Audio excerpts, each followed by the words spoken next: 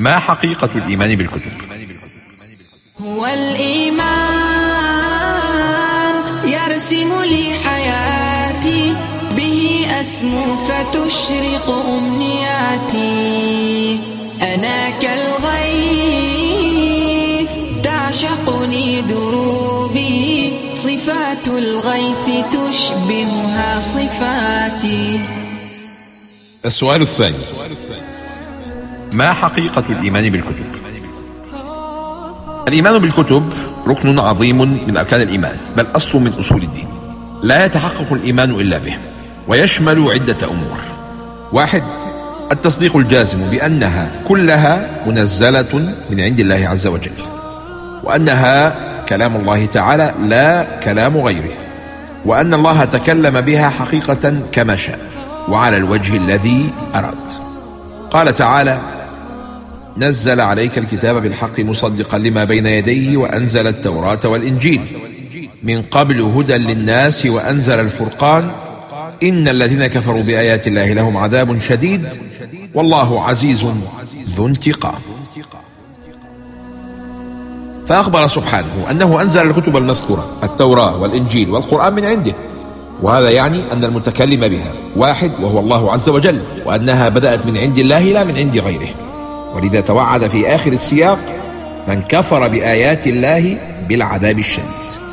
وقال تعالى: يا أيها الذين آمنوا بالله ورسوله والكتاب الذي نزل على رسوله والكتاب الذي أنزل من قبل. وجمهور المفسرين على أن الخطاب في الآية للمؤمنين، فقد أمرهم الله أن يجمعوا بين الإيمان بالله وبرسوله والقرآن الذي نزل عليه، وبين الإيمان بجنس الكتب التي نزلها على رسله قبل بعثة النبي صلى الله عليه وسلم، فيعلموا أن الله قد بعث قبله رسلا وأنزل عليهم كتبا، وأنه لم يترك عباده في أي زمن مضى سدى محرومين من البينات والهدى، وليس بالضرورة أن يعرفوا أعيان تلك الكتب بالتفصيل. 2. الإيمان بأنها دعت كلها إلى عبادة الله وحده، لذا أفرد الكتاب في قوله والكتاب الذي أنزل من قبل، وكأن الله أنزل كتابا واحدا يدعو لأصل واحد وهو توحيد الله وعبادته. وفي هذا إشارة إلى أن الكفر بكتاب أو رسول واحد هو كفر بالكل. 3.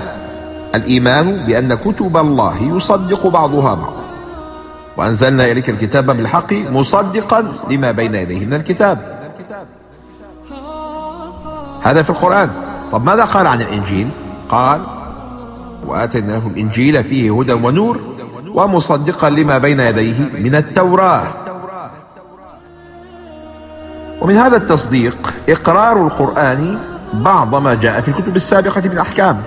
اسمع ما رواه عبد الله بن عمر مثلا: جاء اليهود إلى النبي صلى الله عليه وسلم فذكروا له أن رجلا منهم وامرأة زنيا، قال لهم النبي صلى الله عليه وسلم: ما تجدون في التوراة في شأن الرجم؟ فقالوا: نفضحهم ويجلدون. قال عبد الله بن سلام وكان من اليهود ثم أسلم: كذبتم، إن فيها الرجم. فأتوا بالتوراة، فأتوا بالتوراة فنشروها، فوضع أحدهم يده على آية الرجم فقرأ ما قبلها وما بعدها، فقال له عبد الله بن سلام: ارفع يدك، فرفع يده فإذا فيها آية الرجم، فقالوا: صدق يا محمد، فيها آية الرجم. فأمر بهما النبي صلى الله عليه وسلم فرجم. قال عبد الله: فرأيت الرجل يجنأ على المرأة يقيها الحجارة. الأمر الرابع: الإيمان بما سمى الله عز وجل من كتبه على وجه الخصوص، والتصديق بها وبإخبار الله ورسوله عنها. وهذه الكتب هي التوراة وهي كتاب موسى، الإنجيل كتاب عيسى، الزبور كتاب الذي أنزله الله على داود، وأتينا داود زبورا. قال قتادة في تفسير الآية: كنا نحدث أنه دعاء علمه الله داود وتحميد وتمجيد لله عز وجل، ليس فيه أي ليس في الزبور حلال ولا حرام ولا فرائض ولا حدود. والرابع: صحف إبراهيم عليه السلام، فضلا عن صحف موسى، فضلا عن القرآن العظيم.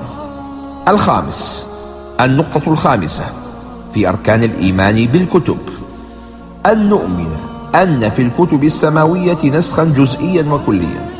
ما هو النسخ الجزئي؟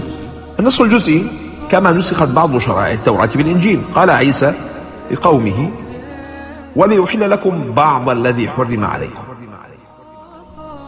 ابن كثير ماذا قال في تفسير هذه الآية؟ قال فيها دلالة على أن عيسى عليه السلام نسخ بعد شريعة التوراة.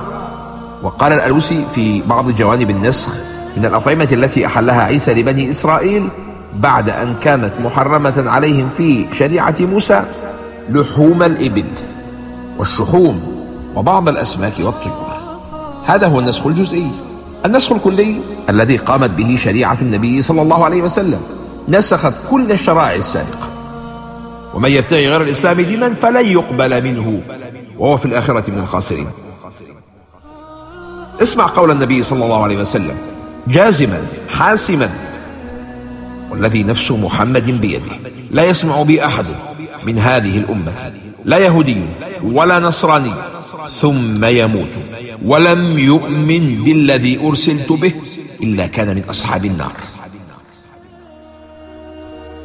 فالحديث دليل على وجوب اتباع النبي صلى الله عليه وسلم ونسخ جميع الشرائع بشرعه، فمن كفر به لم ينفعه إيمانه بغيره من الأنبياء صلوات الله عليهم أجمعين. الخطاب هنا للأمة بأسرها، من وجد منهم في عهد النبي صلى الله عليه وسلم ومن سيوجد إلى يوم القيامة. وملاحظة هامة هنا: حين نقرر نسخ شريعة الإسلام لما قبلها من الشرائع، فالمقصود هنا نسخ الفروع دون الأصول، فإن الأصول ثابتة لا تنسخ، بل هي مقررة في كل شريعة. فأصل الأصول هو توحيد الله تعالى، وهذا لا يمكن أن يختلف فيه أو يعتريه أي نسخ. قال تعالى: ولقد بعثنا في كل أمة رسولا أن اعبدوا الله واجتنبوا الطاغوت.